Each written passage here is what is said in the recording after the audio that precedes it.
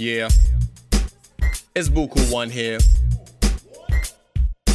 One thing I know, every good podcast deserves its own theme song. Oh, for sure. And this one most definitely deserves its own theme song.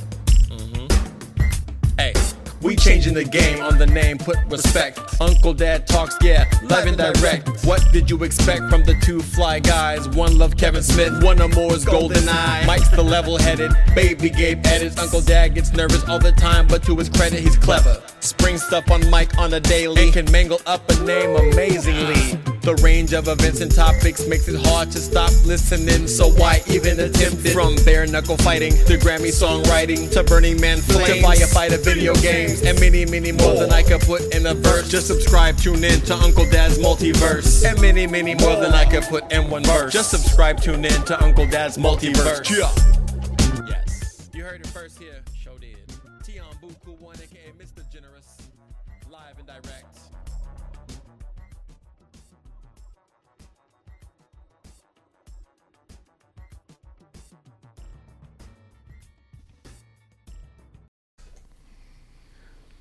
Hello and welcome to this week's episode of Uncle Dad Talks. I'm Uncle Dad, and with me as always is the ever so handsome Just Mike. Mike, how are you? Oh, I'm just great. Thank you for asking. Oh, Just Mike is just great. That's right. Oh, not awesome, not amazing, just great. Thank you. Yes. Mike, today is a very exciting day, and I'll let you reveal our guest in a second here. I think it's going to be probably top 5 episodes of all time right now. I feel the energy. I feel it.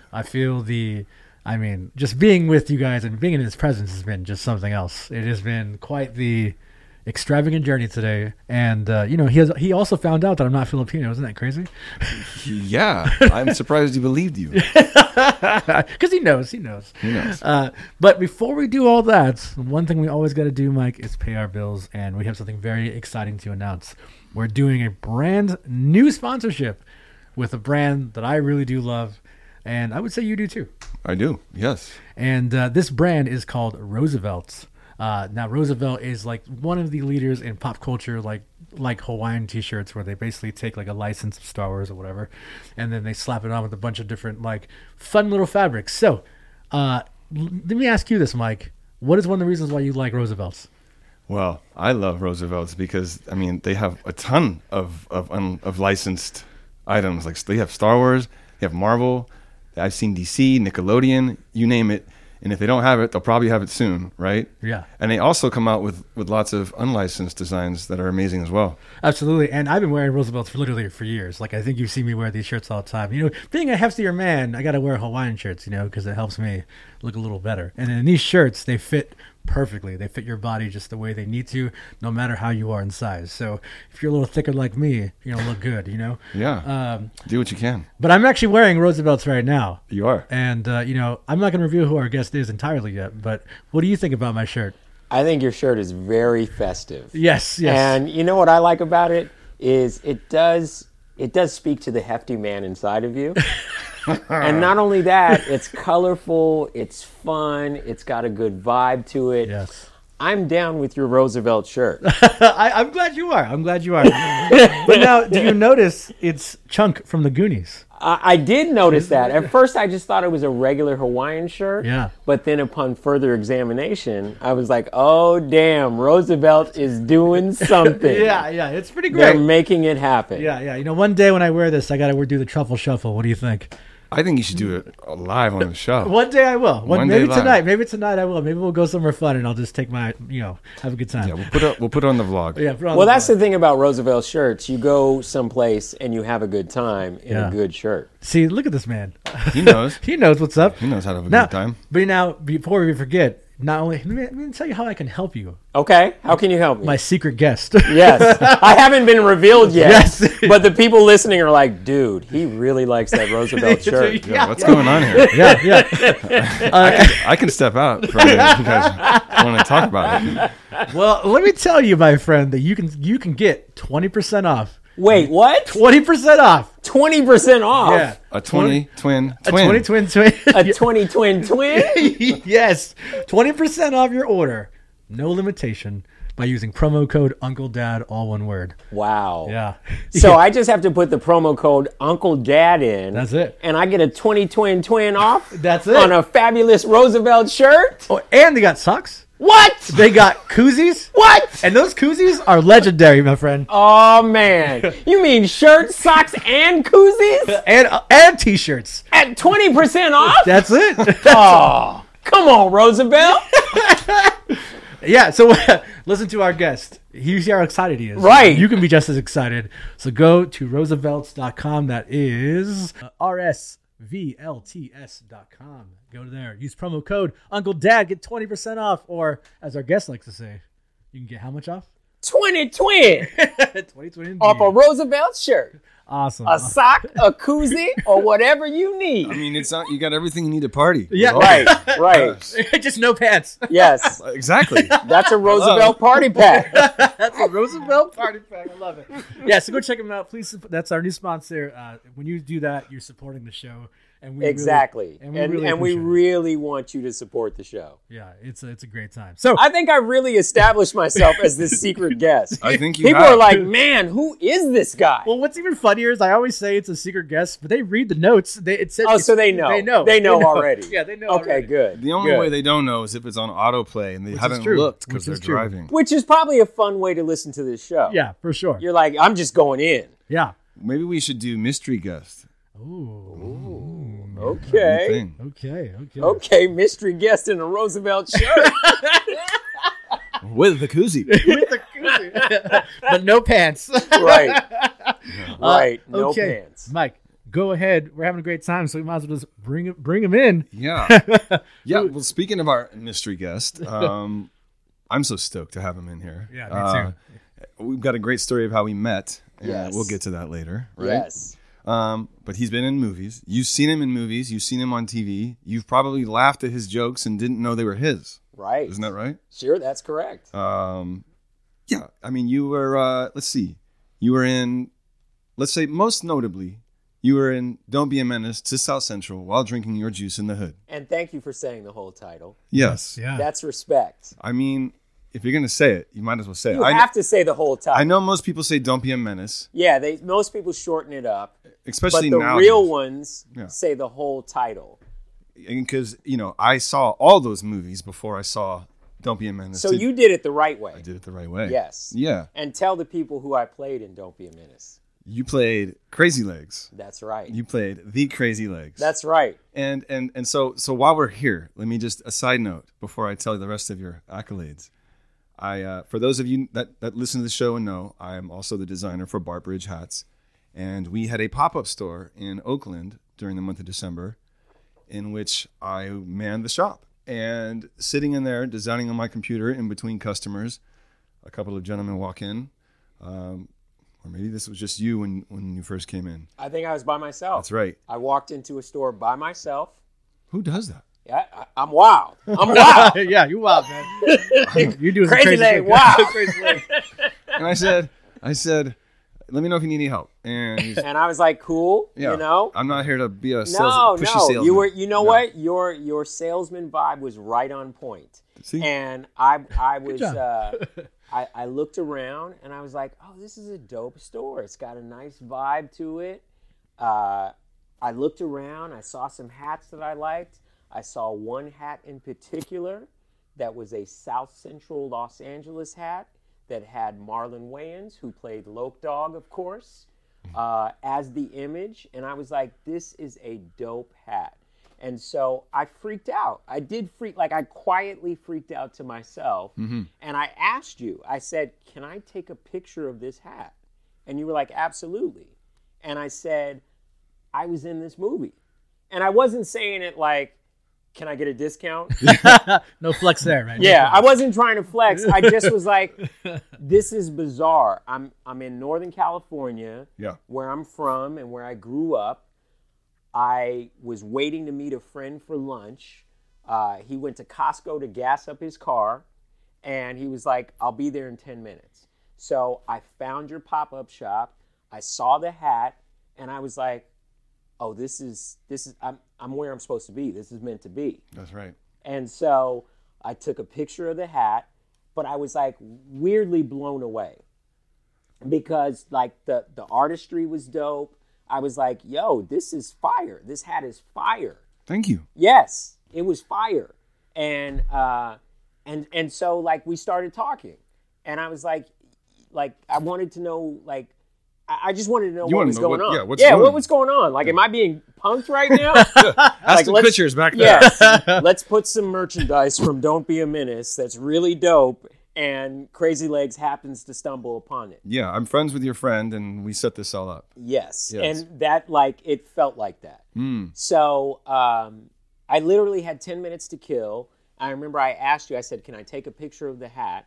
And then I, like, left, like, and was a little, like, whoa, what was that? I have to go back to that store. So my buddy picked me up. We went to go eat, and I told him, yeah, I just stumbled upon this really cool hat store, and they had this hat. And I showed him the hat, and he was like, no way, we got to go there when we come back. And so we came back, and he ran into a friend of his. You and I started talking some more, and I was like, hey, can I buy a couple of hats? I'm doing shows here with Sean Wayans in the city. I want to give Sean and Marlon one of these hats. Mm-hmm. And you, as a smart business person. And just a nice guy. And a nice guy, said, take the hats. Yeah, absolutely. And so you gave me the hats, and I was like, cool. And then you were like, hey, can I go to the show? And I was like, absolutely. And so we became fast friends from the moment I stepped into the pop-up shop. We used the express lane to friendship. Yes. We did. Wow. We did. Right on. Fast track. Fast track. We did. Yes. Yeah, that was great, right? It was awesome, dude. Like, I really love the hats. Like, you know, I'm a dude that I do my own T-shirt, and you know, the popularity of the Crazy Legs character was such that I was like, I want to do something for my diehard fans. So I started making a T-shirt, and then when I saw your hat, I was like, this is something that is, like, you're showing just as much love with your hat as I do with my T-shirts. Oh, I love that. So I was, like, really hyped about just how it all came to be. Mm-hmm. You know, one of the things that we do sometimes with the hat designs is we do a little nod to pop culture. Right. And you never know how it's going to go. I mean, you could get a cease and desist. You can get something like what we have, right? Right, And, right. And I'm glad it went the way that it did with us. And, you know, it's funny because someone else, through someone that works with our company, said someone saw that hat and said that they were offended by this. Really? Hat. And they said, do you know what this is from? And they were like, no, but it offends me. And they had to be educated on why that was on there. I'm curious, what were they offended by? I think that it says South Central and it has, you know, Loke Dog on there, but they didn't know who Loke Dog was. There's probably a younger person who had no idea what that. It's funny that you is. say that because people that are fans of Don't Be a Menace, they love the movie for what it is. And what it was at the time that we made it was we wanted to spoof all these hood movies. Yeah. And we watched all the hood movies. We were all stand-ups in the club. We were hungry. We wanted to make a movie that spoofed these movies. So we knew what we were doing. We were super hungry at the time. And Fridays came out about 6 months before Don't Be a Menace, right? Mm-hmm. And Fridays made a huge impact. It made money. It made stars out of Chris Tucker. Ice Cube killed it. We were just as hungry. And so when we made Don't Be a Menace, we were trying to kill it. You know what I mean? Like, we were trying to kill it. We were trying to go for it. And the people that get it. But when the movie first came out, I remember I went to the Magic Johnson Theater, right? Which is the perfect place to see Don't Be a Menace. I would imagine. Yeah. Yeah. So we went to the Magic Johnson Theater, and I remember there were some people watching the movie like it was a regular hood movie. They didn't realize it was a comedy. That's interesting. Wow. Yes, yeah. Because that would change your perspective so much if you. Yeah, if you're watching Don't Be a Menace as a real hood movie and not a comedy, you're totally missing the joke. Like I love Boys in the Hood, but I'm gonna, you know what I mean? Yeah, exactly, exactly. Yeah. So I've noticed this newer generation. Sometimes I'll do interviews and people will be like, you were making fun of the homeless or the handicap. You're making fun of the handicap. And I'm like, no, that's not it at all. Like, if you're going into this movie looking at it from that perspective, you're looking at it all wrong. Mm-hmm. Like, the Crazy Legs character to me, like, when I researched that character, I went to the Fox Hills Mall, which is at the time the Hood Mall, and I just people watched. And I saw this dude in a wheelchair at that mall, and he had mad energy, right? Mm-hmm. And so I was like, there's something there.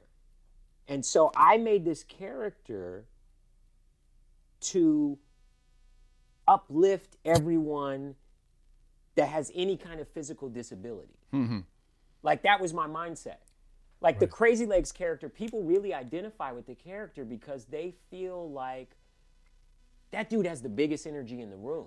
Right. Like, he doesn't know he's in a wheelchair. You know what I mean? Mm-hmm. Right. And I would find after that movie came out, parents of kids that were in wheelchairs were like, I'm so glad you made that movie. That's my son's favorite movie. Like, it gives him life. What a difference between that, the time back then in the 90s. And the time that we live in now. Right. Where it's almost like everything that's out there almost is perceived as, is this offensive? Before, is this just what it is? Like, it's funny, dude. Like, the first scene in Don't Be a Menace where you first meet Crazy Legs, right? He's coming out of his house, and he's got the wheelchair ramp. Right. And the energy is like, yeah, that's the way you start the day. Like, he's up, dude. Yeah. Like, he's hyped. Yeah, he's not he's not doom and gloom. He's never down. No. Like, he's never down in that And that's movie. like an inspiration, right? Because it is. Because there's so many people who go through that and don't have that. And the fact that that character did that, you're right. It's like, it's a beautiful thing, So it's just interesting, though, how we live in a time where we look at the negative instead of the positive. Sure. Yeah. And Crazy Legs is a unnecessarily positive character. Right. Sure. You know what I mean? Sure. And for a character that lives in the hood to be that positive, he's a shining light. Yeah, I agree. And isn't that more of what we need, right? Is Absolutely. Like, hey, Absolutely. we have ailments. Let's not make that the focus of who we are. We're just Right. who we are. Right. Right. Yeah. Right. Like, your spirit and your energy is what it is really about. Yeah. That's who you are. Yeah. So don't judge Crazy Legs by the wheelchair, even though the wheelchair's dope. Wheelchair's so dope. Like, the wheelchair is dope. It's got the Daytons on it. It's right? got the Daytons on it. It's so funny, like, when I think back about the wheelchair, like, people ask me sometimes, they're like, do you still have the wheelchair? And I wish in hindsight I would have kept the wheelchair. man. There's no way I could have, No. but I wish I would have. I assume it belongs to the studio. It's somewhere. It's somewhere in an archive somewhere. Like, I wish I would have kept the wheelchair. Could you try to buy it, you think? I would like to try. Yeah, you should. I'd like to try. You should. If anyone knows where the wheelchair is, Yeah. contact I did someone. keep the little Adidas, the little Converse. The baby shoe? I kept the baby shoes. I did keep those. Oh, that's awesome. I did keep those. I was like, oh, I'm keeping some of this. I kept the little shoes, and then I kept. This is like me as an actor. This is just I'm giving you the real. Yeah, please. I made sure that my big shoes match my little Crazy Legs. Of course. And you're a sneakerhead. And I'm a sneakerhead, so, so that's real too. So I still have the OG sneakers that I wore when I was Crazy Legs. Where do you have those? Are they like in a They're in my storage. case? They're in They're my in storage. storage. You got to get those things. I know, in a you gotta have case. a Yes, display, I do have to in put your them in a house. case. You're right. Yeah. I do have to put them in a case. We got to see those things. Yeah. Yes, I do have to put them in a case. Okay, so I haven't even said your real name. Yeah, on I the was show. I was about to mention that. Wow, I was yeah. about to mention that. I was like, come on, man. But yes, for those who don't know, Crazy Legs is not our guest's real name. His real name is Suli McCullough, and he's been in a ton of other shows, which I'll get to mention.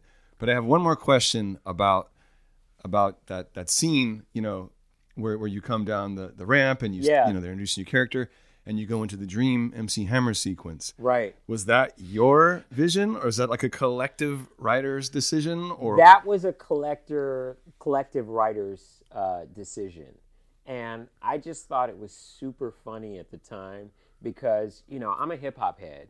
Yeah. And, you know, I was a break dancer coming up in real life. And so we wrote that into Crazy Legs' backstory. In fact, we shot a scene of Crazy Legs before the car accident where he was a break dancer. Because I was a break dancer, and I was like, here's my chance to show the world my skills. What moves did you do? Oh, I did. First of all, I just, you know, I did my arm waves and my king tuts. But I have a move. My go-to move was I used to do the bicycle, right? Where I would pantomime like I was on a bicycle.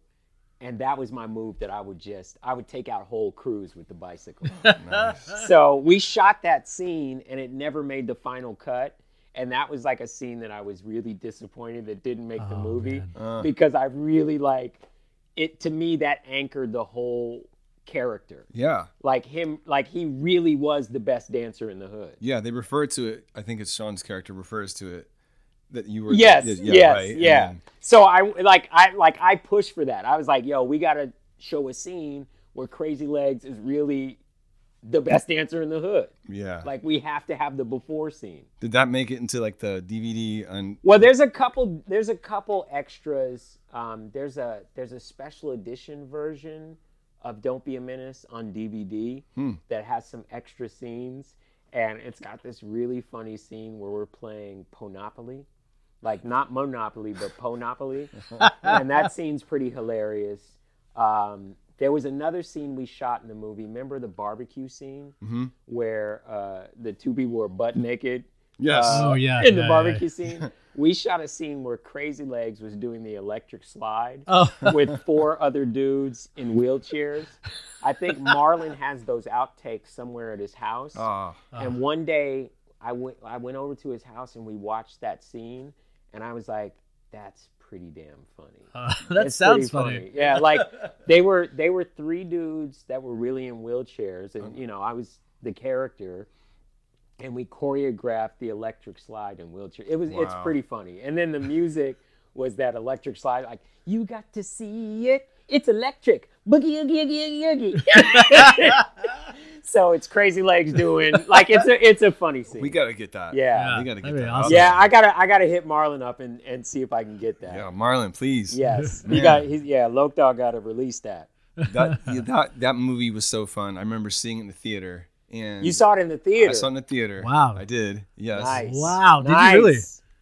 Yes, I did. Nice. I'm old enough to see that So, movie in the theater. Really quickly, when that movie came out, I was probably came out in 96, right? Mm-hmm. So I was only 7 at the time. Wow. Really? Yeah, He's a baby. but I did watch it though. My parents, we kind of connected through film. Yes. And so Boys in the Hood growing up was one of my favorite movies of all time. Yeah. I always say this. My dad, I watched Boys in the Hood recently. Yeah. And I realized a lot of shit my dad told me growing up, I'm not kidding you. What's quotes from? The quotes are fucking Furious Styles, dude. I was like, what the I swear to you. That's hilarious. Of course. Because my dad had me young. My parents Yes. both had me young. And Yeah. so, which, shout out to them. They're great. But, they didn't really, they grew up They didn't have with their that. own quotes. Right. They didn't really, they grew Yeah. up with that. So anyways, when I Yeah. saw Boys in the Hood at a young age, it made me laugh so much because it made me think of Boys in the Hood. Yeah. And now I love watching it because, those two movies mean a lot to me because it just makes me think of my parents. Yes, yeah. And so I That's love great. Those. Yeah, I That's just love great. that. So, yeah, you saw it in theaters and I I saw it on VHS.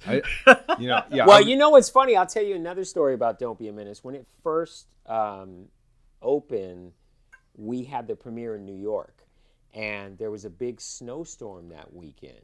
And so the weather was terrible. It was a Miramax movie, and it didn't do as well at the box office that opening weekend because of the storm. So you probably saw it in a theater that didn't have crazy weather, but the box office numbers, and when you do a movie, it's about, what the movie grosses, how much money it makes. Right, of course. So when it came out, it did okay, but it didn't do like we wanted it to do. So we were a little disappointed about it, but when it went to VHS and it went to cable, that's when it blew up. Like especially cable, because everybody found it And by that time, they were ready for that tone of comedy. Sure. So it was weird. It was like it had like a latent sonic boom. And when it went to cable, it took off. And now it just has a life of its own. It's like one of those weird cult movies that's just gotten more and more popular over the years. Yeah, it's interesting how that happens sometimes. It's certain movies. Yeah, they don't get the numbers they want right away. Yeah. But then it has this second life later on. Yeah, and Don't Be a Menace is definitely that. Like my son's in high school. He's a senior now. But when he was a freshman, one day he came home and he said, "Dad, my friends think you're cool." Isn't that the best though? Dude, I love it. That's hard. I love it. Yeah. So, and it's because of Don't Be a Menace. Yeah, I had saw it in the theater. I was 16, since we're all saying how old. Yeah. But out of all those the movies that y'all were making fun of in that film, I saw Menace to Society first. Yes. And then saw Boys in the Hood, and I was like, Boys in the Hood is nothing compared to Menace to Society. That movie's Menace to violent. Society was a great movie. Yes. Great movie. And The Hughes brothers were great directors. Yes, they were. Yeah. And the cast was good. Oh, Like yeah. Lorenz Tate, who's Yeah. a friend of mine. I'm Yeah. friends with all the Tate brothers. Oh. Like he killed it. Like I'm Yeah. that's the cool thing about living and working in Hollywood at that time. Yeah.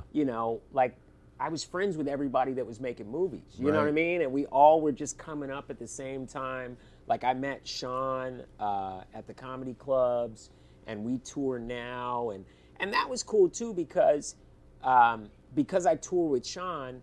That also gave me a chance to see what an impact that movie made. Right. You know what I mean? Like when you live in Hollywood, it's mostly what are you doing next? Like what's next on your plate? Mm-hmm. So you don't really ever get a chance to kind of relive some of the things that you've done.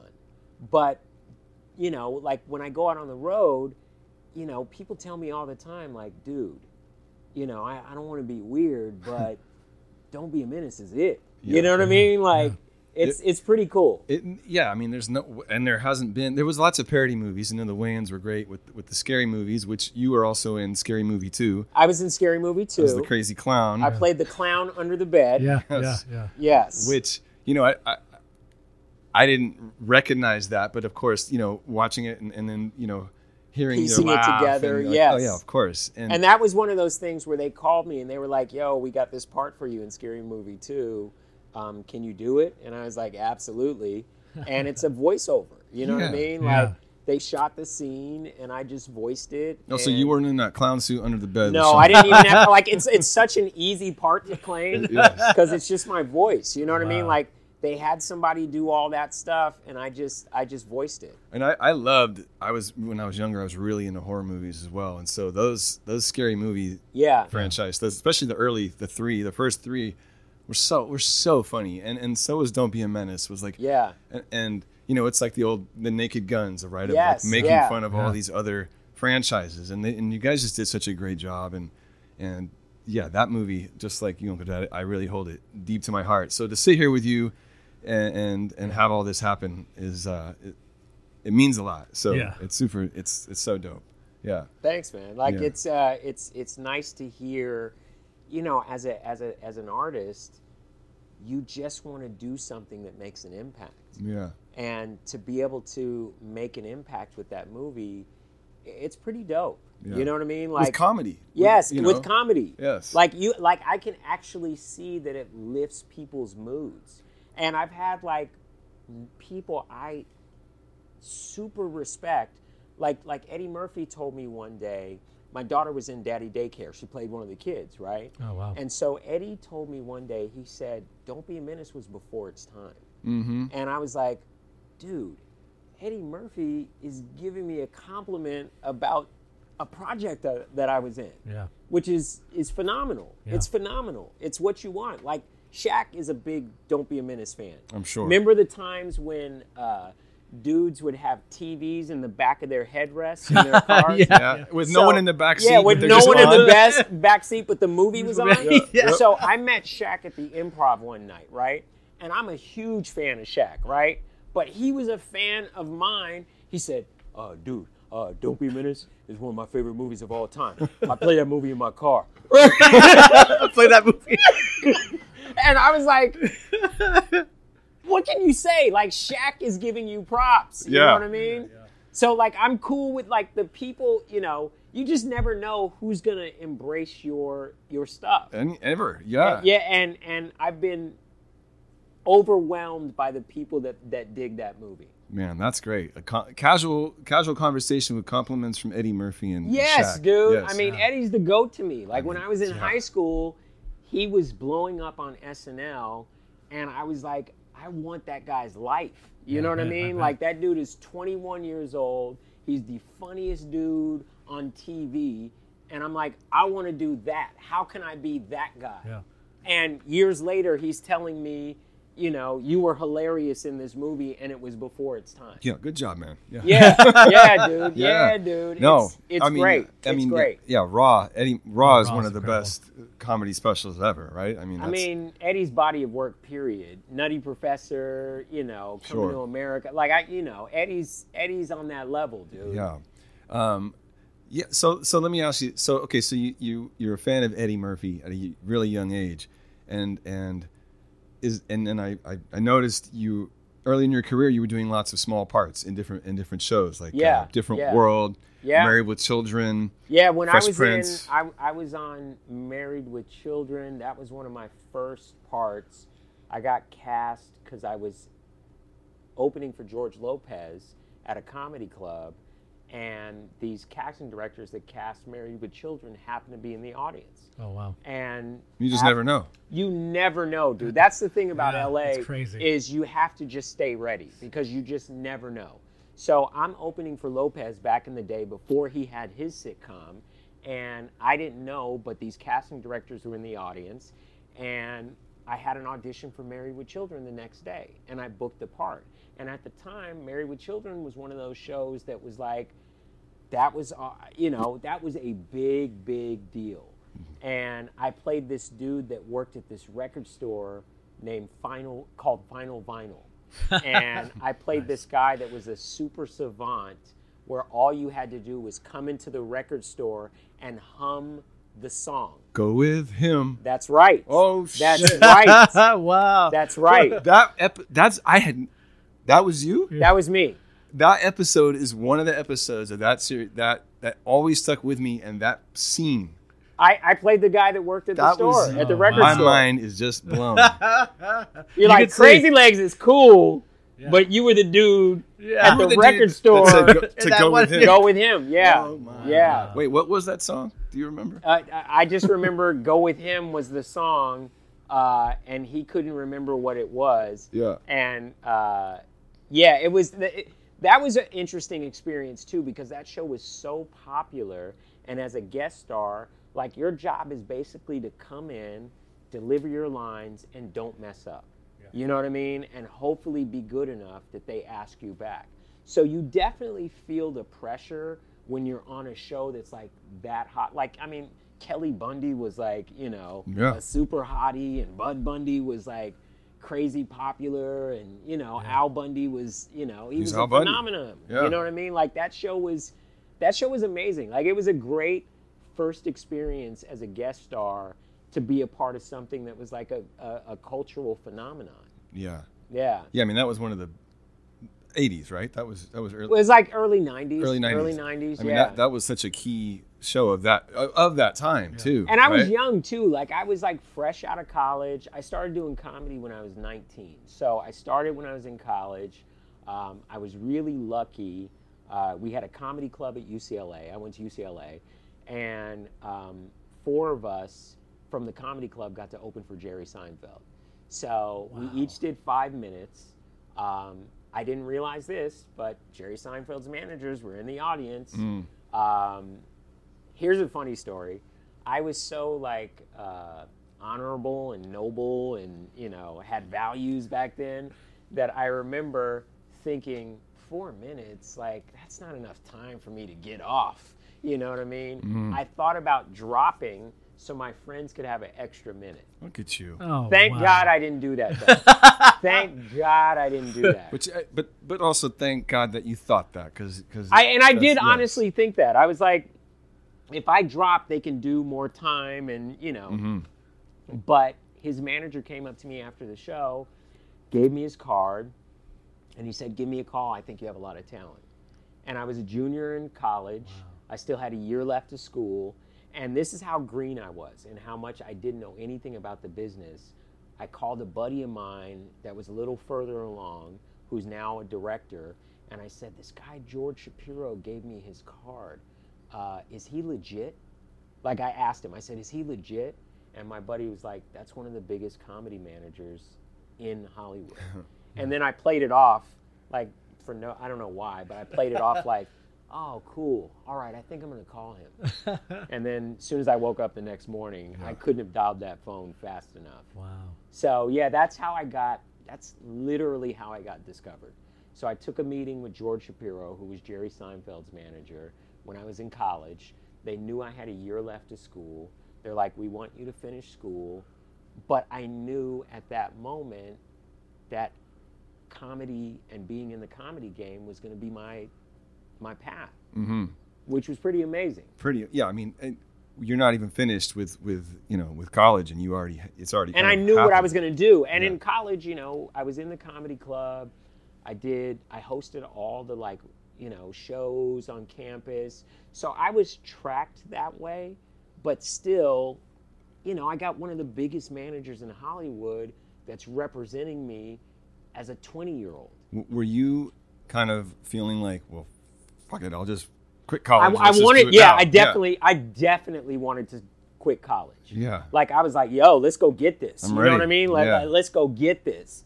But they were smart enough to be like, finish school, and I'm glad that I did. I was a political science major in college, which is like, I feel like that makes sense. How so? I feel like comedians would make great politicians sometimes, like in some respects. There was a time where I thought I wanted to go into politics, but I mean, look at history. It turns out I'm not racist enough. Right. I would have to be way more racist to go into politics. No, you you kind of cut your teeth going on doing these small parts on shows. Yeah. And then you start. You start writing for shows? Well, that didn't happen until after the Jamie Foxx show. Right. So I guest starred on a lot of different shows. I guest starred on Married with Children. I guest starred on Seinfeld. I guest starred on Larry Sanders, where I met my friend and mentor Gary Shandling. Wow. But I didn't. The Jamie Foxx show was the thing that really kind of put me on the map in a different way. Like, Crazy Legs, Don't Be a Menace, that made an impact. In fact, I did one episode, the third season of the Jamie Foxx show, where I played a totally different character. I played a son, like, I think Jamie Foxx's son on the episode. And it was just a one-off. Right. And then that next season, I got offered the part of Mouse that worked with him at Jingles 2000. Right. So that was, and then I ended up doing 25 of the 100 episodes on the Jamie Foxx show. So once I came on board as Mouse, that took off. Yeah. And that was cool because it was, myself, Alex Thomas, who was in Don't Be a Menace, and Chris Spencer, who was also in Don't Be a Menace. Chris played Preach. Alex played Ashtray. Yeah. And so, we're all real friends. Like, we all started comedy around the same time, and we used to be like, a little black pack. Like, we would go do spots together. We would punch up each other's jokes. We would hang out together. We would play ball together. So we were like, we looked out for each other. And, it was cool that our comedy life bled into our acting life. That's fun, because when you have that and then you are working on a show together, you already have the charisma. Yeah, we right? already and had the comes. camaraderie. Like, and when we started Jamie Foxx show, like, at that time, we kind of gave it a little lift. Like, we took the show out of the hotel and gave Jamie a workspace, and now Jamie had friends, and friends that were funny that all had a move. You know what I mean? Right. Yeah, I feel like when you guys came on, I told you this off mic, it's that there was a certain magic that happened. Yeah. And I love that show. Like, and it's funny because it recently came on HBO Max now, which if you guys want to watch it, you guys should go to HBO Max and watch it. And I was like, man, I used to love this show. Let me still see if I still love it. Yeah. And I still love it. And it was great. But the moment when you guys all pop on, it just shifts the energy in such a positive, beautiful way. Yeah. Where you see the friendship, you see the connection, you see everybody having a good time.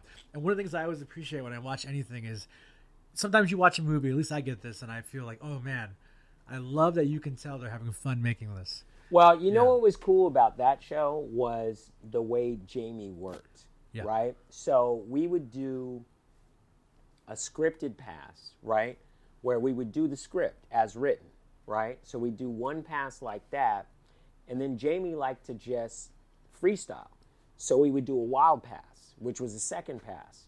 And the second pass was anything goes. Like there would be times where we would just be riffing and we wouldn't do anything that was in the script. And what they would do was they would cut between the scripted version and the wild pass. So I think when you watch those episodes, sometimes you're seeing stuff that was in the script, and sometimes you're just seeing stuff that we would riff. That's so fun. Which was great. It was such a fun way to work. And Garrett Morris was on that show. Right. And Garrett is one of the original cast members of Saturday Night Live. Yep. And so I remember when Garrett would be in scenes with us, there would be times where we would get to the wild stuff and he'd be like, man, I don't know what I'm going to do with this. And so I would sometimes pitch him ideas. Wow. And he'd be like, oh, that's good. I like that, right? And so I credit Garrett Morris and the Jamie Foxx show with planting the seeds, which later became my career as a writer-producer. Because I was really good at pitching things for other people and taking what they did and made it better. And Garrett, you know, I respected him so much because he's, you know, comedy royalty, that the fact that he really gravitated to my ideas, he gave me confidence that my ideas had value. And so I didn't start writing, producing until after the Jamie Foxx show ended. And that's just from your kind of your organic way of observing people in a way that you can offer something to them that elevates them. Yeah. You know, because you think about a lot of people when they're listening to other people, a lot of times they're thinking about how they're going to respond to what's being said. Sure. But you're over here thinking about how can you help say what they're saying, but maybe better or maybe funnier. And that also comes from years of just doing stand-up and sitting in the back of the club. Like when I started, all the guys like, you know, John Witherspoon was in the clubs, you know, Jerry Seinfeld was in the clubs, George Wallace was in the clubs, Joe Coy was in the clubs, you know, Bill Burr was in the club. Like we were all in the clubs at the same time. And even if you weren't on or you were waiting to go on, you would watch all these guys work. You know, when I first started, I mean, I've seen John Witherspoon on stage so many times, and he was a killer. Like, he was so funny and so good. So when I was in the clubs, you know, I was around these masters. And I was watching them work on a nightly basis. And when you first start out, you spend so many hours in the comedy clubs. You know what I mean? And you learn from the best. So I got to watch the best. And my goal as a young stand-up was like, learn from this. So, you know, I would watch what people were doing. And I always had a really good ability to go, okay, that's a great joke. How do we make it better?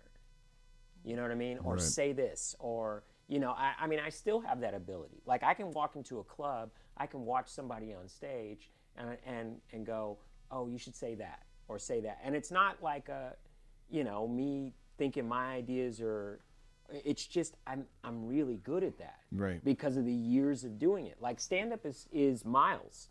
You know what I mean? Like, it really is, you have to put your 10,000 hours and then some. That's the only way you get good at it.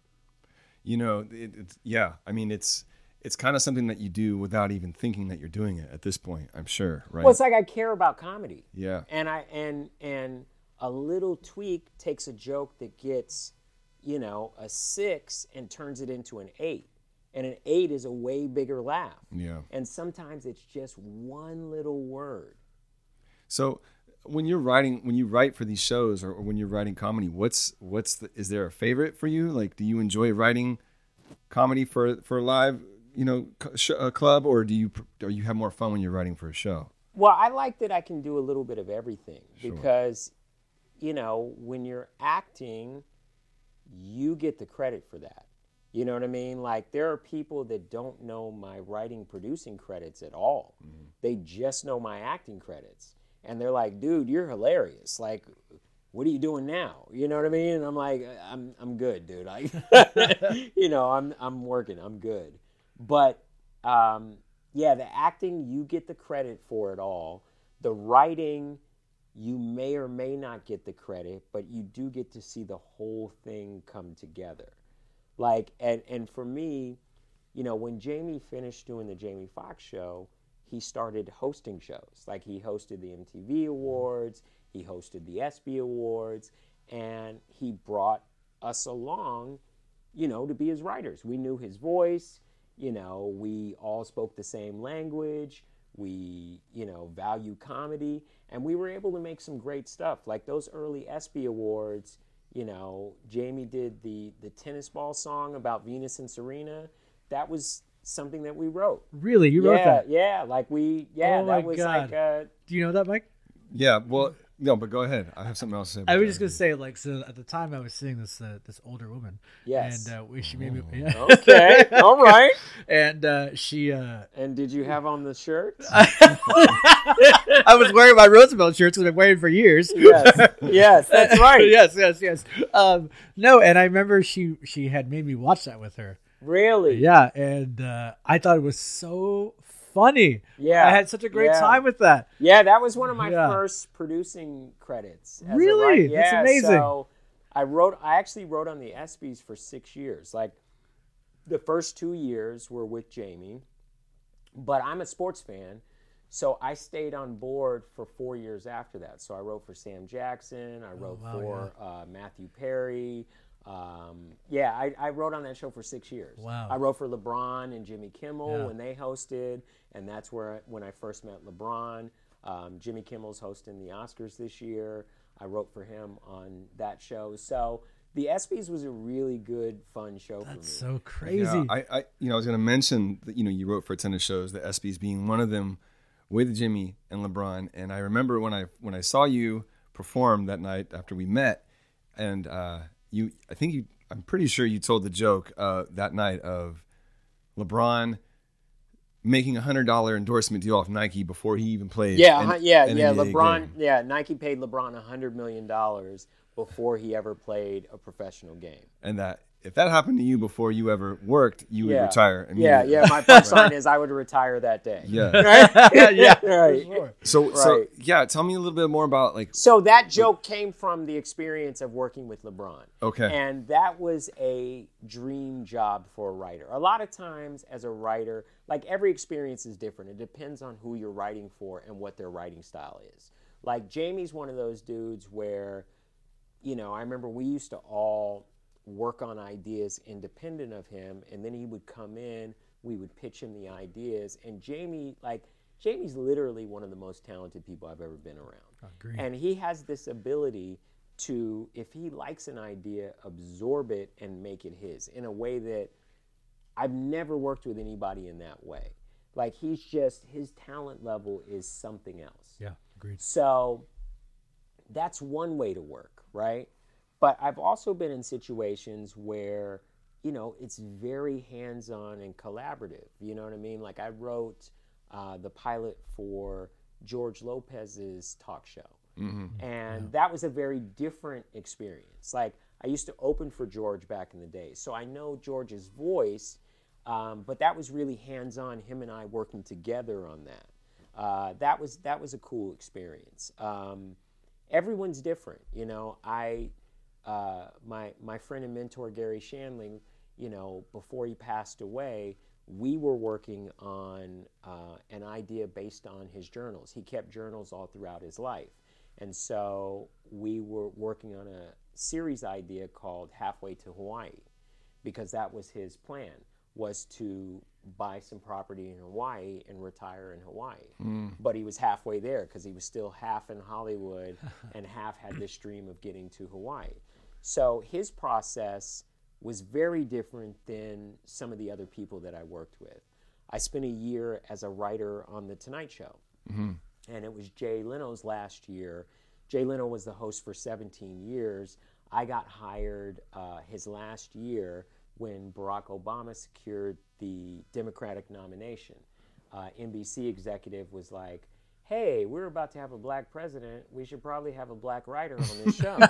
Maybe. So they went to the diversity department. It took that. Yeah, it took that. But, you know, that's the business that we work in. Sure. I bet. So that was 2008. They didn't have any black writers in the diversity department. One of the writers on staff said, I know somebody that I think would be perfect for this. So they recommended me for that job. I remember I had to submit a page of monologue jokes, 25 jokes I wrote. And, you know, my monologue submission page was good enough that they hired me. So I spent a year writing for Jay.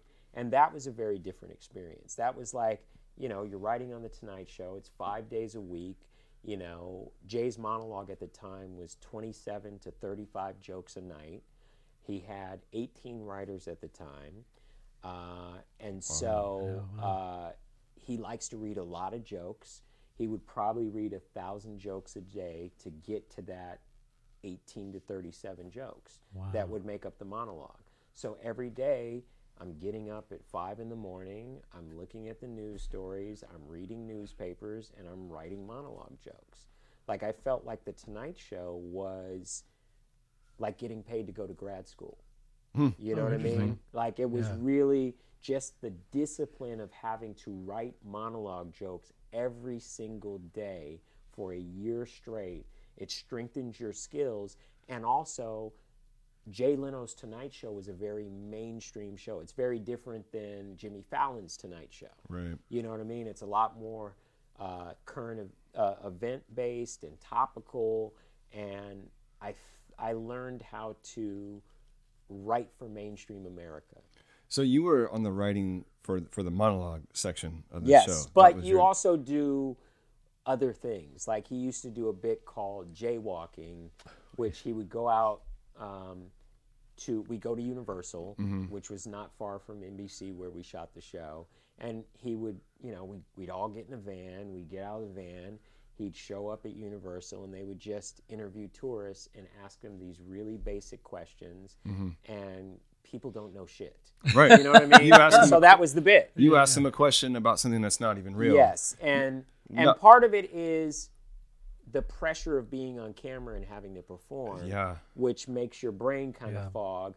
But also, people don't know shit. People don't know. But they also so badly want to be in the spotlight. They want to act like they know something. Yeah. So that was a really interesting, refillable bit. You wrote for everything, but I was primarily a monologue writer on that show. Wow. Right. So you mentioned Gary Shandling, and Gary, you know, he's one of like the best there ever was, right? Absolutely. Yeah. Absolutely. So how do you meet? How does that? Well, I met Gary Shandling as an actor. I got cast on the Larry Sanders Show. The episode was Pain Equals Funny, which is genius because it's the truth. It's the truth. And I played a writer on that show. And I played a writer before I became a writer. So that also speaks to Gary's genius, that he cast me as something that I later would become. He saw something in there. We didn't even know each other. I was just cast as an actor. And so the first day on set, I have to say this, the Larry Sanders Show is one of my favorite TV shows of all time. Before I met Gary, I just loved that show. I thought it was super smart. I thought the characters were grounded in reality. It was funny, but it felt real, and I felt like I was these relationships I was invested in. It really was an honor just to get cast on that show. So I was excited to be a part of that show. And I just figured it would be like the Married with Children situation. You're a guest star, you're coming on, you do your lines, and then you keep it pushing. I ended up having a conversation with Gary on set, and we talked about Muhammad Ali. And we both were big fans of Muhammad Ali. And so we had like an hour and a half talk about Muhammad Ali. Wow. And I was like, it was weird because I was a fan of Gary's stand-up, and I loved the Larry Sanders Show.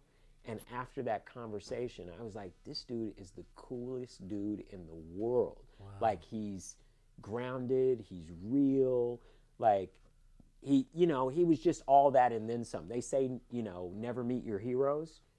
That was one where it was like, oh, this dude is amazing.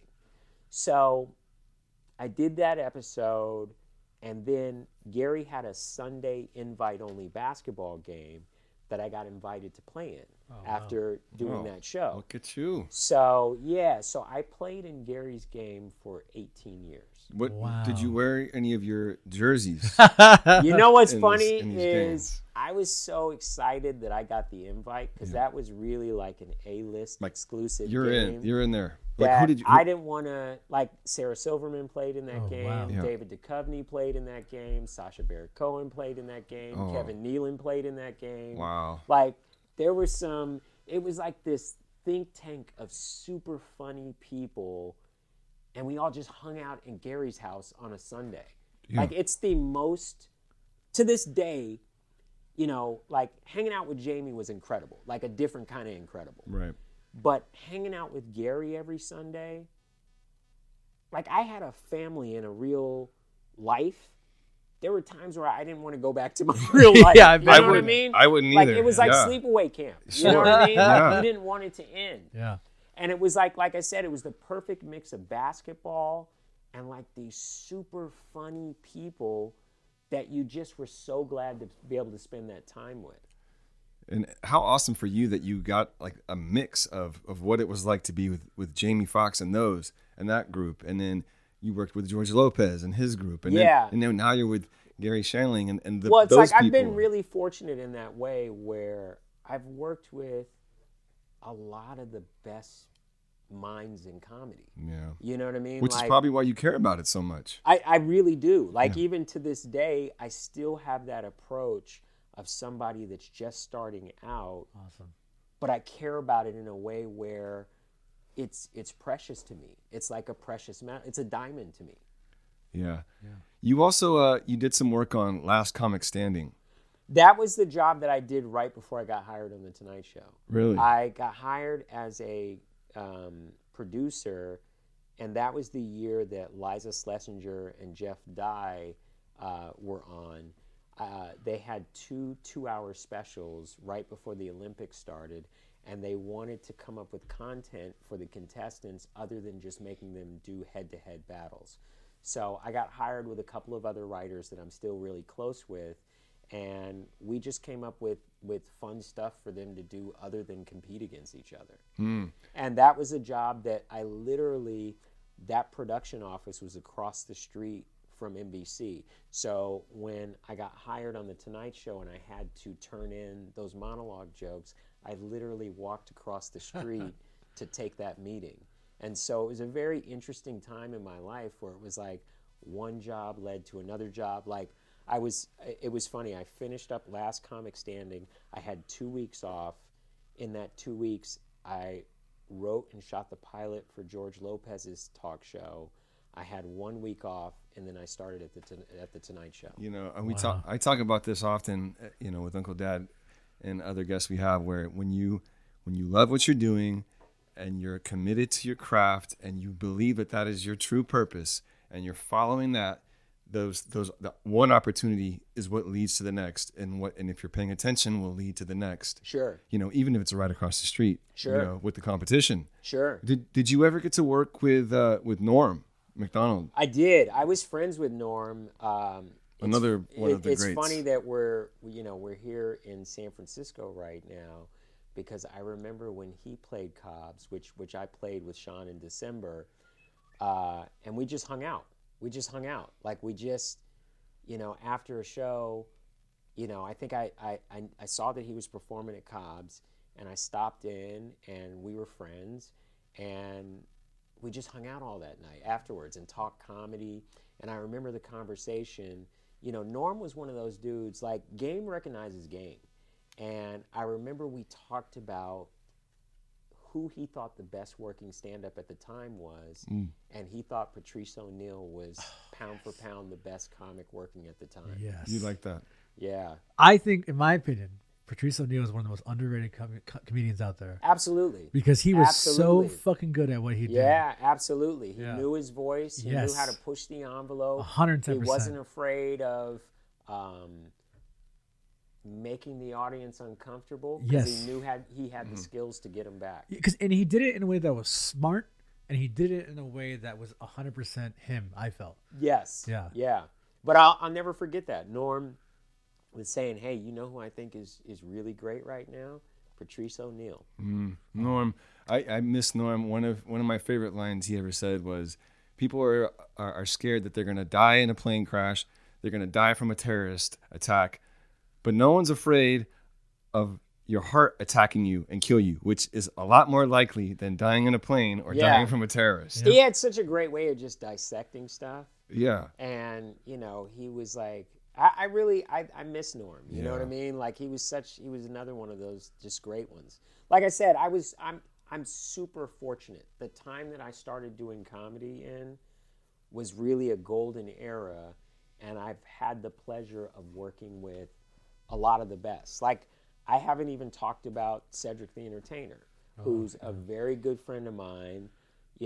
I took a consulting producing credit on one of his specials back in the day. I wrote for him when he did the White House Correspondents' Dinner. I also wrote for him when he hosted the Emmys. He reached out to me and said, hey, I want you to be my head writer on the Emmys, which was great. How does that feel when you get that call? Well, it was unbelievable, dude, because it was coming out of the pandemic.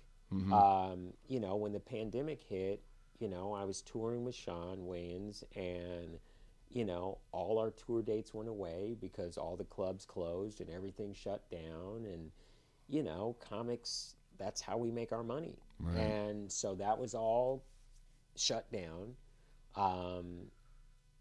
To get that call to write for Cedric on the Emmys, it was incredible, dude. And we had a great time. We had fun. People liked the show. I remember when we finished, Cedric was like, yo, we just did the Emmys, dog. Which was like, let that sink in. It was great. Yeah. It was great. It was great. And that also, that year, I wrote for Cedric on the Emmys. I wrote on the American Music Awards, and then I wrote on last year's Oscars. Yeah. So I did 3 big award shows back to back to back, which, I think all started from the job that I did on the Emmys. Wow. I really want to talk, of course, about the Oscars. But before I get into that, let me ask you, when you're working on something like the Emmys or the Oscars, do you feel a different kind of pressure to be more funny or funnier or just more pressure in general than like just you do feel else? Pressure. Yeah. The Oscars was a lot of pressure. Mm-hmm. The Emmys was a lot of pressure. The Emmys was a lot of pressure because I didn't know the Oscars was coming, and I knew this was a chance for me to make an impact. And the fact that I was Cedric's head writer, I really wanted it to be great. And so I did feel a lot of pressure. And coming out of the pandemic, I felt like people need a lift. So I wanted the show to be really strong. I felt pressure. Yeah. I definitely felt pressure. Okay. So you're human and you feel yes, pressure. I felt pressure. Yeah. So, I also, you trust it. Once again, if you care about comedy and you care about the craft, it's the technique that's going to get you over. And it's that commitment to the craft that's going to get you over. So while you do feel pressure, you're like, I'm built for this. I'm here for a reason. I'm here for a reason. I got the call from Cedric Newtainer because of what I am and who I am. And I was smart enough with him because, you know, like I genuinely enjoy that guy. Like, he makes me laugh really hard. We make each other laugh. Like, great. You know, we've got a great camaraderie. So what I would do, which was pretty smart on my part, you know, we would do pitch ideas and come up with stuff. And then we would get together on our own on the weekends, and we would just work on ideas separately. And I felt like that was a really smart play because we had a direct connection, and we're banging out these ideas and making it as funny as possible between us. So then I could go back and go, this is what the host wants to do. And so there's no middleman so I could bring, you know, a pure idea back to the source. So, and that was fun too, because you got to remember, with all the pressure of these big shows, you still got to make it fun. Right. And if you guys aren't laughing one-on-one, it's not gonna translate. And also, you probably have to, now, you know, the way you have to write comedy to not offend or upset anyone, how much of that goes into the writing of like, oh, is this too much? Or is this too much now? Yeah, I mean, I think you got to at least get to that point where you're legit laughing at it. You know what I mean? Like, if you're not laughing at what you're creating, it's not going to be funny. Right. But I mean, as far as like, I mean, you're always going to have to deal with network notes. That's part of it. You know what I mean? Or time constraints. Or, you know, like there was something that happened with the Emmys where Cedric's monologue got cut at the last minute. And, you know, we had all these other jokes that time constraints prevented us from getting to. And so I remember being a little upset about that, to the point where I had to go take a walk and kind of like chill out. And then I was like, you're at the Emmys. Like, go back and enjoy what this is. Just do a little woo-saw. Yes, and go back exactly. Yeah. But, you know, that's what happens in the pressure and all that, where, you know, you want to make an impact, and you put these jokes in that you believe in, and you want people to see them and enjoy them. And, you know, there's always stuff that's out of your control. Yeah. So you go from the Emmys to the Oscars, and everyone knows what happened at the Oscars. Yeah. With, you know, Chris Rock and the slap. Yes. You know, as it's been dubbed. It's been called, right? Yeah, it's been called the slap heard round the world. Yeah, for sure. Which is ridiculous. I feel like, you know what's funny about the slap is, like, you know how, do you remember like when Kim Kardashian did that thing, break the internet? To me, I feel like the slap broke the internet. It was insane how it was everywhere. Yeah, well, imagine being there. Oh yeah, well, with a tuxedo on. Take us there. Yeah, Suli. take us there. Paint the picture. This was my first Oscars. I felt like I busted my ass this year writing on the Emmys, writing on the American Music Awards, and getting the opportunity to write on the Oscars. You know, I started doing stand-up in 1989. I graduated college in 90. There's no way you could have told me as a young stand-up, one day you're going to write on the Oscars. I bet, yeah. So that, you know, I went to UCLA. I grew up in Los Angeles. You know what I mean? Like, to go from nothing is promised in comedy. Nothing's promised. Right. To go from maybe you'll have a career at this to writing on the Academy Awards is a huge deal. Yeah. Right? Yeah. And you feel the pressure of the year before, it was at a train station in downtown Los Angeles. So this is the first time that it's back at the Dolby, and it's less COVID-y. Yeah. You know what I mean? Like, so it's going to be the Oscars again, and you want to make an impact, and you want it to be great. And the producers, they had worked with my daughter, right, on a project. And I had never worked with them. So my first meeting at the Dolby, I sat down in the office, And the first thing they said to me was, "We love your daughter." And I'm thinking, what better way to start my Oscar experience than these producers, Will Packer, Shayla Cowan, saying, "We love your daughter." Yeah, awesome. Like, this is a magic moment that, you know, this is going to be incredible. This is going to be incredible.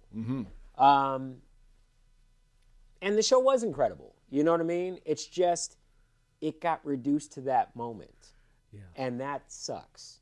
You know what I mean? Like, the Oscars is a long show. It's a 3-hour show. That was the last half hour of the show. It was the best documentary category. Chris Rock is a 2-time former Oscar host who is extremely skilled as a comedian, but he's also held the reins of what being the host is.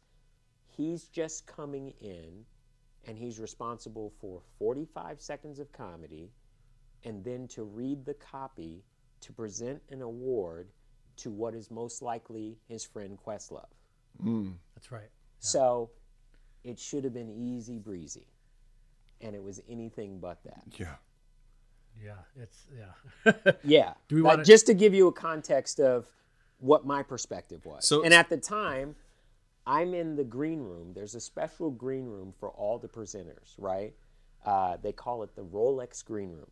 Oh, what's in there? Some chocolates. Chocolates? Some Rolexes? I wish. Trust me. Chocolate covered Rolex. I looked. I had a couple of the chocolates, Were they and good? I looked for the Rolexes. I didn't see the Rolexes. The chocolates were delicious. Chocolates sponsored by Rolex. Yes. Yeah. No, they were. They were? They were in a little box, and they had the Rolex emblem on them. No I way. was like, dude. Like, and first of all, the Dolby is beautiful. Yeah, it's a a beautiful beautiful place. Yep. theater. The Rolex green room, I felt like I was in Monaco. Okay? So I'm wearing a tuxedo, boys medium. And, Hey, that's Mike's size. That's Mike's size too.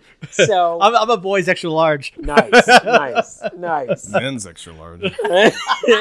So I'm Big in and the tall, Rolex baby. green room, and the show is almost over. You know, I brought my daughter that night, and, you know, I've been so busy, I haven't seen her during the show. And when it turns south like that, you know, I'm watching the monitor, and, you know, Will gets up and slaps Chris, and then he sits back down, and then he starts swearing. And this is live. Yeah. I mean, you know, ABC, network television, Right. live. Yeah. And it was so far out of left field that I couldn't vocalize anything. You know what I mean? Like, I just was like, what's happening right now? Did you think at any point that this was set up beyond your knowledge? Dude, No. I've been working on the show for 3 months. Yeah. That made no So it sense. was not, It- nothing. no. There's no top secret There's file. no top secret anything. Okay. This is happening.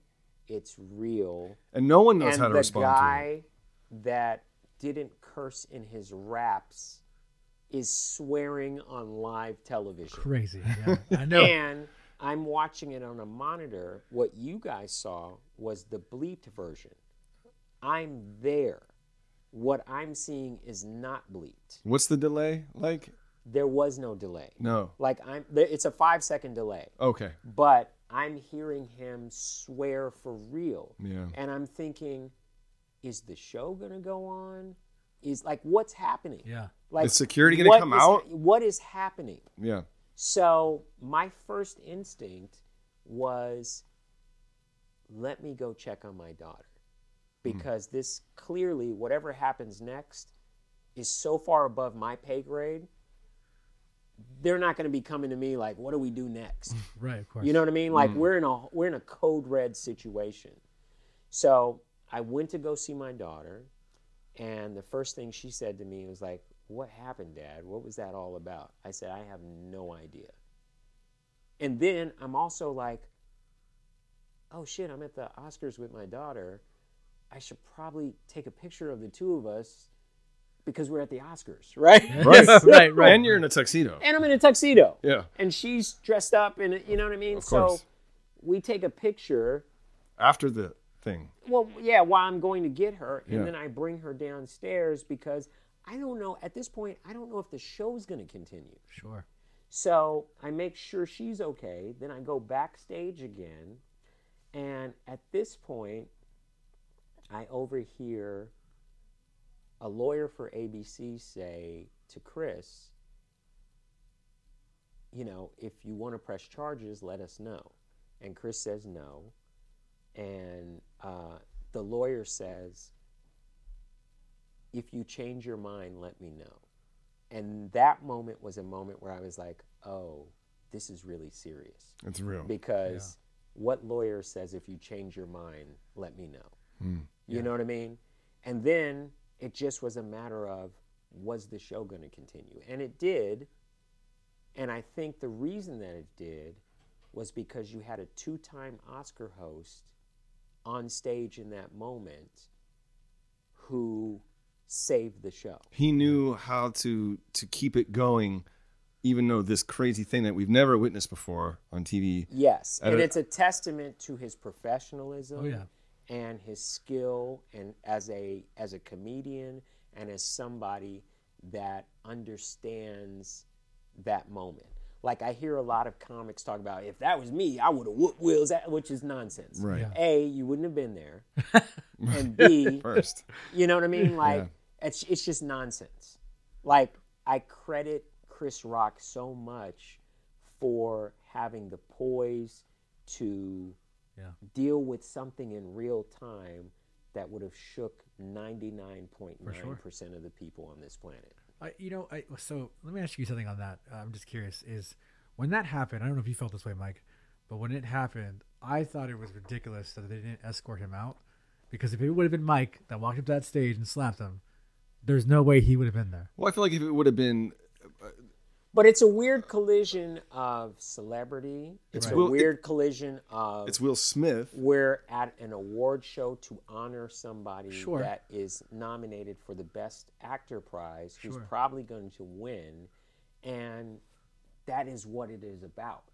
And for me, I'll tell you this, I am very close to both Will and Jada and Chris Rock. So I was in a weird situation where these are two peers of mine.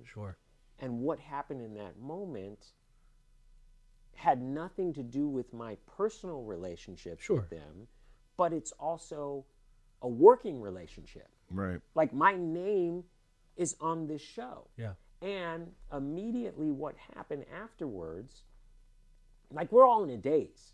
You know what I mean? Like, keep in mind, we've been working on this for 3 months. Right. I got hired before they named the hosts. And I was used to working with one host that I had a relationship with. This is the first time that I was in a situation where I had to work with 3 different hosts. And while I knew them in different ways, it still was, you're managing the interests of 3 people that all have separate ideas of what they want this experience to be. Right. So it already had its own challenges as a writer servicing, you know, this major show. So when that happened, it just threw everything for a loop. And then when the show, I remember as I was walking backstage, as the show was ending, I looked up on one of the monitors and I saw the written by credits. And I was like, oh, damn, that's my name up there, right? But this thing is now a disaster. You know what I mean? Talk about your all-time backfires. Right. And so, you know, everyone's scrambling to figure out what that moment was and what it was about, and was it real, and why did it happen? You know, Twitter's going crazy at that point. You know, my phone is going crazy at that point. I bet. Everyone that I've ever met is calling me because they know I'm writing on the show. And normally when I write on a talk show or an award show or something like that, I don't really talk about it until after it's done. But the Oscars is different. They do a press release when they hire you because they're proud that you're getting this opportunity, and they want people to know this is who we've hired. So I can't pretend like I didn't just do this. Right. And people know that I've done it. So that was interesting.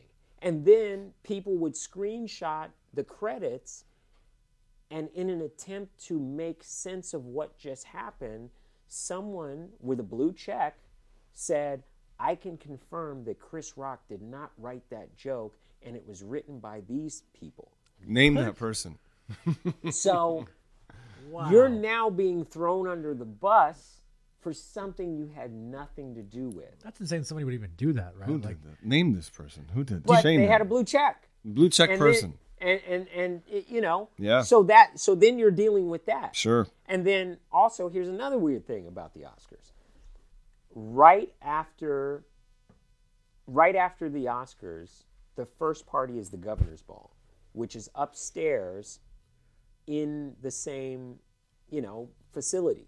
So everyone's in a tuxedo that's just watched this show, and we're all taking these escalators up to the Governor's Ball Is it party. dead quiet or is it? People are trying to figure out what they just witnessed. Right. Yeah. People are like, was that real? What was that about? I remember, so I'm with my daughter, right? And I'm holding the train of my daughter's dress as we're going up this escalator. And I'm Where's having the this picture of that? conversation. I'm having this conversation with this guy that won an Oscar for, a short film. And I'm like, oh, that's great. You won an Oscar. Congratulations. And I'm like, oh, he's like, what did you do on the show? I was like, oh, I was a writer on the show. And he's like, hey, what just happened with Chris Rock and Will Smith?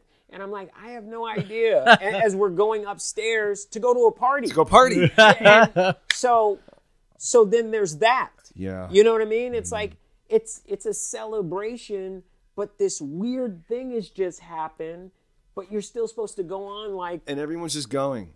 And like. So it was bizarre. Yeah. It was bizarre. And then, the next day it's all over the news. And I remember the head writer said to all of us as writers, he said, the press is probably going to reach out to you. This is before the slap. Right. He said, the press is probably going to reach out to you to get some sort of comment. It's best to just say nothing, because no matter what you say, it's going to be misconstrued. And that was before the slap. Wow. So post slap. That next day, I got calls from the Post, Wow. the Times, like TMZ. They wanted me to be on Dr. Phil. Like, it was What? It was surreal. It was surreal. Yeah, to say the least. Right. So I hope that answers the question what the Oscars was like. Yep. So what an experience for you. I mean, I can see how it affects you just talking about it. Like, you're kind of, in a sense, robbed from this great, what's supposed to be like probably a peak moment in your career to write for the Oscars, and it gets totally overshadowed and kind of taken away from this kind of selfish moment from someone. Well, I will say this. I think my friendship with Gary Shandling prepared me to handle this. And what I mean by that is Gary was a host of the Oscars. And when he was alive, we talked about all of that stuff. Like, I really felt, especially in the last 2 years of his life, he mentored me in a way where he gave me tools to handle something this crazy. And that doesn't mean that it didn't affect me. Like, I went through a bit of depression afterwards, because that's a big high to get hyped for. You know what I mean? It's like, man, I'm getting to do this amazing thing, and then it goes so far south where it's known. It's like being in the Indy 500, and then there's a car crash, and it becomes about the car crash. Mm-hmm. You know what I mean? It's like that you don't want to be associated with disasters. Yeah. You know what I mean? Like, some people, it's funny, some people you talk to and they're like, dude, you're going to be a part of an Oscars that people are always going to talk about. for that reason. But for that, exactly. Right. Not because the show was great, which it was. Yeah. You know, Beyonce opened the show. Right. People forget about that. I forgot. You know what I'm saying? I forget a lot of things, but yes, you're right. Like Beyonce opened the show. Yeah. There was so many great things that we should be talking about, and instead we're talking about this. Were you able to talk to either Chris or Will Smith after this? I haven't talked to Will. No, it's, you know, and I saw Chris in December when I was here, you know, but I saw him on stage. Like, we didn't talk backstage afterwards. So, no, I really haven't had any closure. And it was interesting, even watching his special, Selective Outrage, I watched it by myself, and I'm still raw about it. Yeah. You know, the Oscars are Sunday. You know what I mean? Wow. And, Right. you know, when I see a commercial, I'm triggered. Yeah. You know what I mean? Because that was my experience. You know, I was talking about this on stage the other night. I said, you know, when you finish the Oscars, they give you some swag, right? They give you a hat and they give you a sweatshirt. And, you know, it's nice swag, but I haven't worn it yet. And I can't, you know what I mean? It's like, I can't embrace the experience. I feel like it's known for something that I'm not proud of. Right. Yeah, because people are looking at you and not just you, but the writers as not to why this happened, but it has to go on someone, and it's not going on. And you know, like even if we're not under fire, just the simple fact that jokes are on fire. You know what I mean? Like that we're criticizing the joke. You know what I mean? Like, jokes make people feel good. They lift the mood. They let the air out of the room. Mm-hmm. You know, the Oscars are pretentious. We're giving awards to people that have won the game of life. Right. You know what I mean? Time and time again. Yeah. You know what I mean? Yeah. So, you know, the Oscars are a big party that you're not invited to. So jokes take the air out of the room. Like, how can we not laugh at ourselves? We're sitting here Yes, richer than everyone else, more yes, privileged than anyone else, yes. and we can't take a joke about ourselves? So that's another issue, is like, don't attack the joke. The joke is there to make it fun. Right. So that's another side of it. Wow. Yeah. What a perspective, right? Because it's like, yeah. come on now, let's not take ourselves too seriously here. Like, Right. We're giving ourselves awards Right. for being awesome. Yeah, in life. when you've already won the game when of you life. already won. Yeah. You are A-list, top tier, you know what I mean? Yeah. That is, Wow. That's a great perspective. I didn't even think about it like that, but that is such a great perspective, because it is like, wow, that, like, you just made me change my thoughts on some things. Wow. Yeah, Suli, I'm you know, I say this genuinely too here on Mike, but I'm sorry for you that is your experience of such a peak in your life, Yeah. especially with your daughter there, and what it means to write as a writer for something that high caliber. I am sorry that was the experience that you had to go through, just as a human, but also knowing you and kind of becoming friends with you. It really sucks, to put it lightly, and. You're such a kind person. So, but you know what? I will just, say this: what is it is. I thank Gary for all that mentorship and time that he gave me before he passed, because without that, I probably wouldn't have been able to process this. Yeah. Right. And so that is a amazing gift on his part. Well, think about it like this: the universe is always listening, and so you are able to get Gary Shandling, of all people that could have been your mentor, as your mentor, to give you the tools to deal with something that's going to happen in 2000 years after he's gone. You know, Yeah, yes. it's pretty amazing. It's like it doesn't escape me. Yeah. You know what I mean? Like, Yeah. I wish he was around now just so we could talk about it. You know what I mean? Like, Right. but I'm blessed in that sense. Like, the last two things that Gary did on camera, he did Comedians in Cars with Jerry Seinfeld. Which is he great. asked me to help him get ready for that. Ah. So, and then he did my documentary, Dying Laughing, that I produced. So the last two times that he appeared on camera, I was directly involved in, and it's something that I'm extremely proud of, and it's a testament to our friendship, his mentorship towards me, and my commitment to honor those gifts that he gave me. Wow. Man, your mentor sounds way better than mine. Hey, hey, you're sitting here with Suli, right? I'm not that bad. So, Hey, he only knows the surface level. all right, let's take it easy. Right. Come on. So now, folks are going to hear this. It's already going to have happened, but you're also here in the Bay Area, not just to sit with us two yahoos, but you're doing your work. You're performing at Stanford. Two shows at Stanford. I'm doing 2 shows at Stanford, and then I'm also speaking to the students during the day. Nice. Just some of the things that we've talked about on this podcast, and giving them just a little backstory of what my trajectory has been in this business. Mm-hmm. Because I went to Cupertino High School. I'm from Northern California. I was a skinny kid with a dream of, making something happen in Hollywood, and I made some shit happen. You made it happen. I made some shit happen. I did some things, and so if I can, just like Gary mentored me, if I can help some young, ambitious minds choose this path, you got to pay it forward. Right. No, that's the karma. That's good karma, Yeah. right? That's what it's about. Yeah, right. That's what it's about. I mean, Gary Shandling did that for you. Maybe you're doing that for the next up and coming person. Yes. And you're also doing a lot of touring with Sean Wayans. Yes, Sean Wayans and I are touring this year. We're doing some great dates all around the country. I'm excited. We're doing Hawaii in May.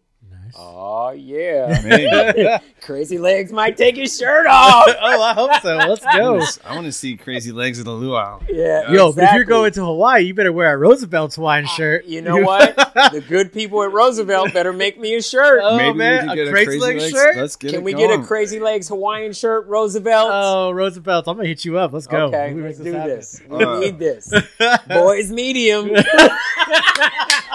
Boys, medium, Yeah, indeed. they can afford that. That's not much cloth, right? Right. That's right.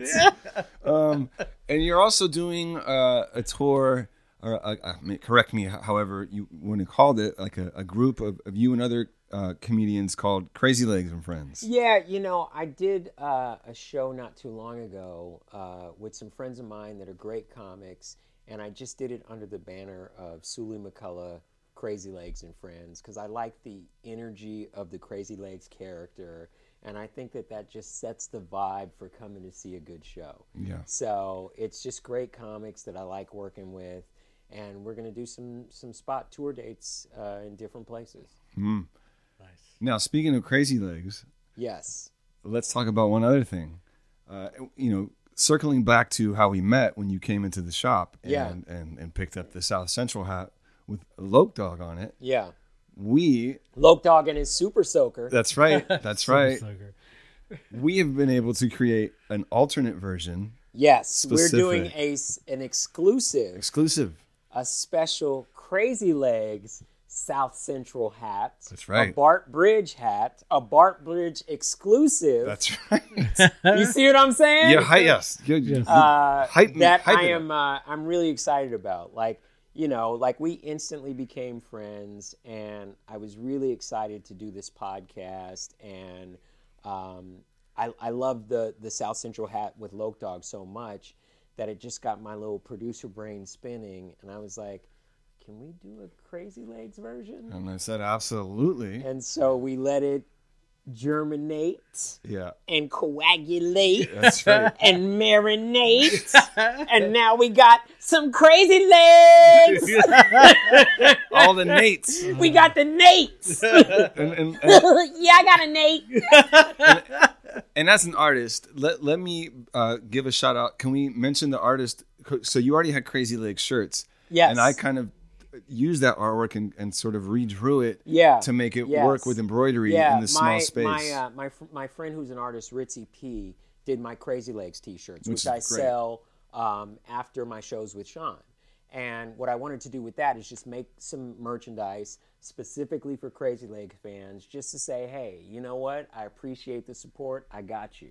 So we used that image as a template to make the Bart Bridge hat. So I guess we're going to have it available online and do a little limited run. And if you need a Crazy Legs hat in your life, Which who Bar doesn't? Bridge is the place to go. Yeah. Yeah. Or maybe you'll have some at your merch table. Oh, yeah. I'm going to have Yes. some, when I go tour and stuff. But I also want people to go to your website and Perfect. get the hats that way. Yeah, dope. And these hats are incredible. They are. Like today you showed me the hats in person, and even though the Oscars was messed up, the hats almost make up for it. I mean, I'm glad that there's the balance there. Yes. There's some. Yes. There's It's some, not all bad, y'all. There's light at the end of the tunnel. Yes, we got Crazy Legs hats. Yes. So you'll be able to go to barbridge.com and see those soon. And one last thing I want to mention before we wrap is you and Sean. I saw you guys last December at the Cobbs, which you guys are great together. A nice yin and yang almost of different types of comedy. Sure. Sean was my first comedy show I ever saw in person. He's my first going out to a comedy club. It was the Punchline in Sacramento. Yes, at the How About Arden Fair, right next to the. My man knows. I know. Yes. I know. I've done many spots there. Yeah, and I think this was 2001 or 2, and Sean comes out after the two people open for him, and the music's blasting, and he comes out with his leather jacket, and he's just such a vibe, and I'm like, whoa, this is Sean Wayans. I get to see him in person. It's like a celebrity, and he goes up there and he clowns Sacramento for his opening thing. Well, because at the Sacramento Punchline, for people that don't know, you have the Capitol building as the backdrop on stage. Right, and so you can't ignore it. It's big. It's big. And there's a couple palm trees and other trees, and then a couple of little buildings. And let's be honest, and this was in 20 years ago. Yeah, right. There's not a lot to do there at this time. And so he was making note of that. Yeah. Let me ask you this. And I took offense to that then, but now I understand. Sure. But a comic has to work with what he's got. Yeah. And when you're in a town like that, when there's not a lot to do you guys is that better that you just sit in the room and kind of stare at the wall at the hotel? Well, what's interesting is our touring schedule is we usually fly out on a Thursday and get in, and then maybe we'll catch a quick dinner, and then we got press during the day on Friday, and then 2 shows Friday, 2 shows Saturday, first flight out Sunday. So Saturday night bleeds into Sunday morning. So I like to, on that Friday after press and stuff, get out a little bit just so I can feel the vibe of wherever I'm at. But if the place isn't vibey, then it's easy to stay in the hotel room. Mm-hmm. Okay. But I think it makes for a better show if you know what the city's about. Sure. And you have a little, you don't have a lot of time, but you do want to feel like, okay, I know what this place is about. And you connect with the crowd. Yes, exactly. And if there's nothing there, then you can make fun of it. And then you get to make fun of it. Yeah. And then people know because there's nothing but there. I at least try. I at least try and go do something, or, sometimes I'll ask people on stage, yo, I'm here for 2 days. What should I do while I'm here? And that's how you know if a city's what they care about. And they say, go to the Galleria. You're like, oh, God. Yeah. Sometimes they're like, you're doing it. You're doing it. That's you. Come have a seat. You're doing it. I'm curious. Have you ever done any shows in Stockton? It's been a while. It's probably been a while. Man, I think it'd be. I feel like you and Sean would do so well in Stockton, California. Okay, well, that's my hometown. That's my hometown. We need to make it happen. Yeah. The Bob Hope, those two guys. Just be sure you get out alive. Stockton is no joke, my friend. Oh yeah, Stockton's real like that. It's real. It's probably more real than Oakland sometimes. Yeah. All right. But no flat tires though. No flat tires. All right. Well, maybe Stockton won't happen.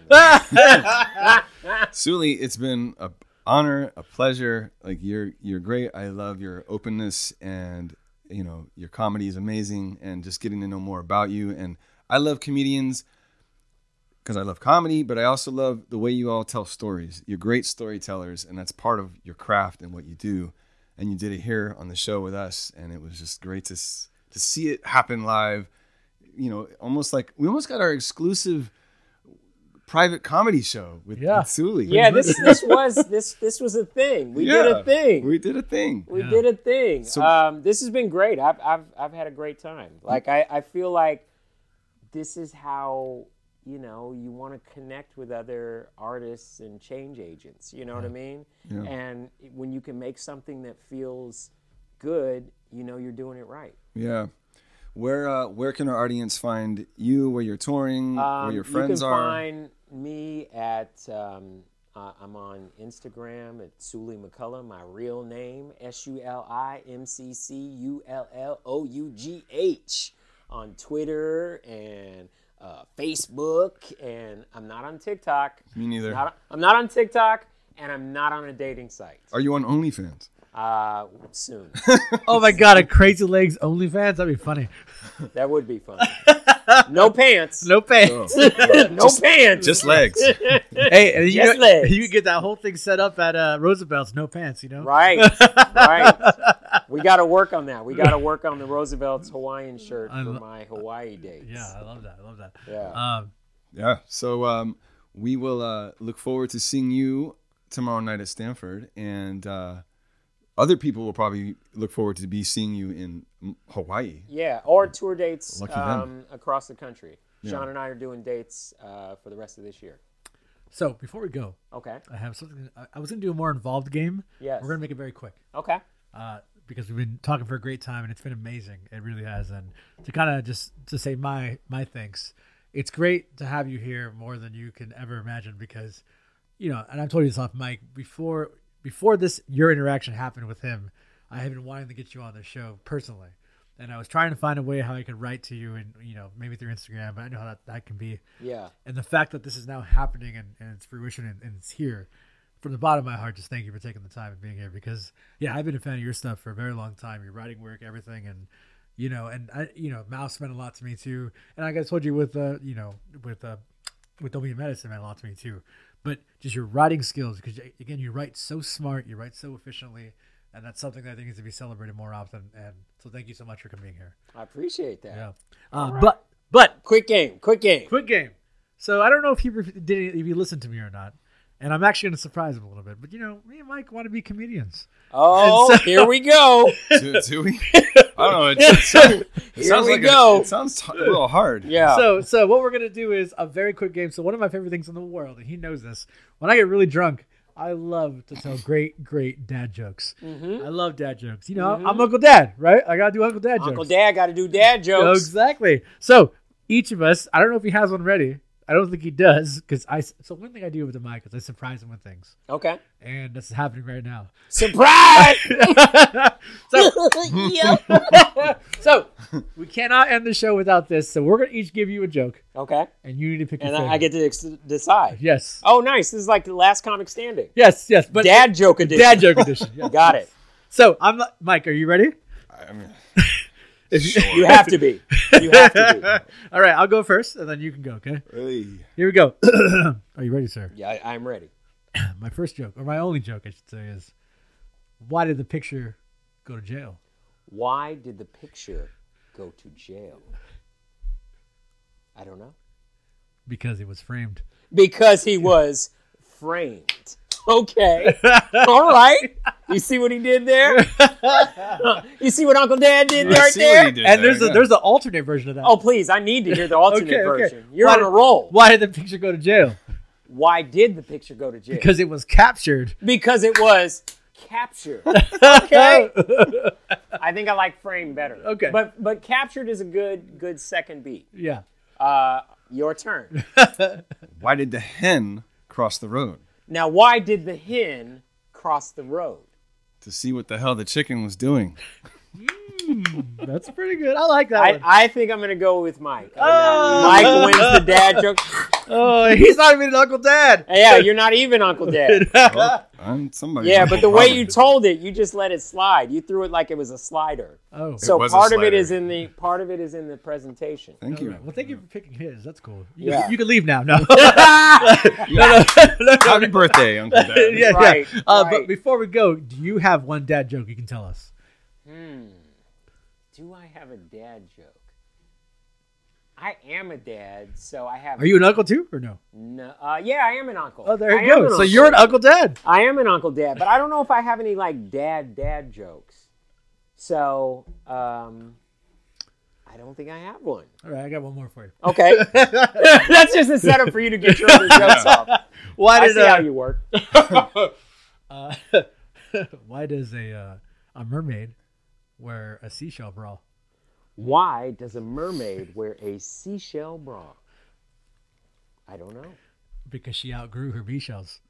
Because she outgrew her bee shell. Wow.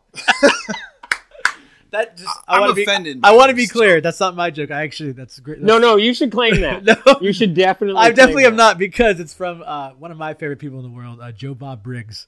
I don't know if you're aware of him, but I'm not. He is one of the greatest horror hosts in the world, and he had that joke, and it's one of my favorite jokes to tell.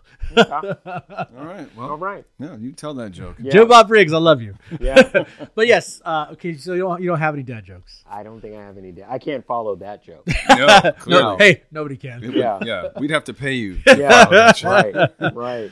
All right. Well, you know what, man? Thank you so much, seriously, from the bottom of my heart. I mean, I can tell the energy in this room has been magical. If I could just bottle this up, that'd be incredible. Just thank you, seriously. Like, Of course. it's a dream come true to have you. I mean, like, I have been a fan of yours for so long, and then to have you here is just one of the reasons why I love doing this job. Not only do I get to talk to people I love, but I get to do it with one of my best friends in the world. So thank you so much. I want you course. to cry right now. Yeah, I see it. I see it on the edge of a it's little happening. tear. It's a great. little It's great radio. Yeah, it is so good. let's let it It is happen. good. I'm just trying to be sweet, No, man. I It's know. great I love fun. it. And I appreciate it. Like, Yeah. this has been really fun. I've enjoyed it. I appreciate it wholeheartedly. Yeah. Yeah. But I will say this. This is how I'll end the show. Gary Shandling is probably a much better mentor than mine. All right, everybody. Wow. You You know. see what he did? He gave you a little cut. Yeah. As I do, right? Stuck As I the do. knife right in. Right. But as always, thank you again. And for everybody listening, really quickly, can you do me a favor? What's that?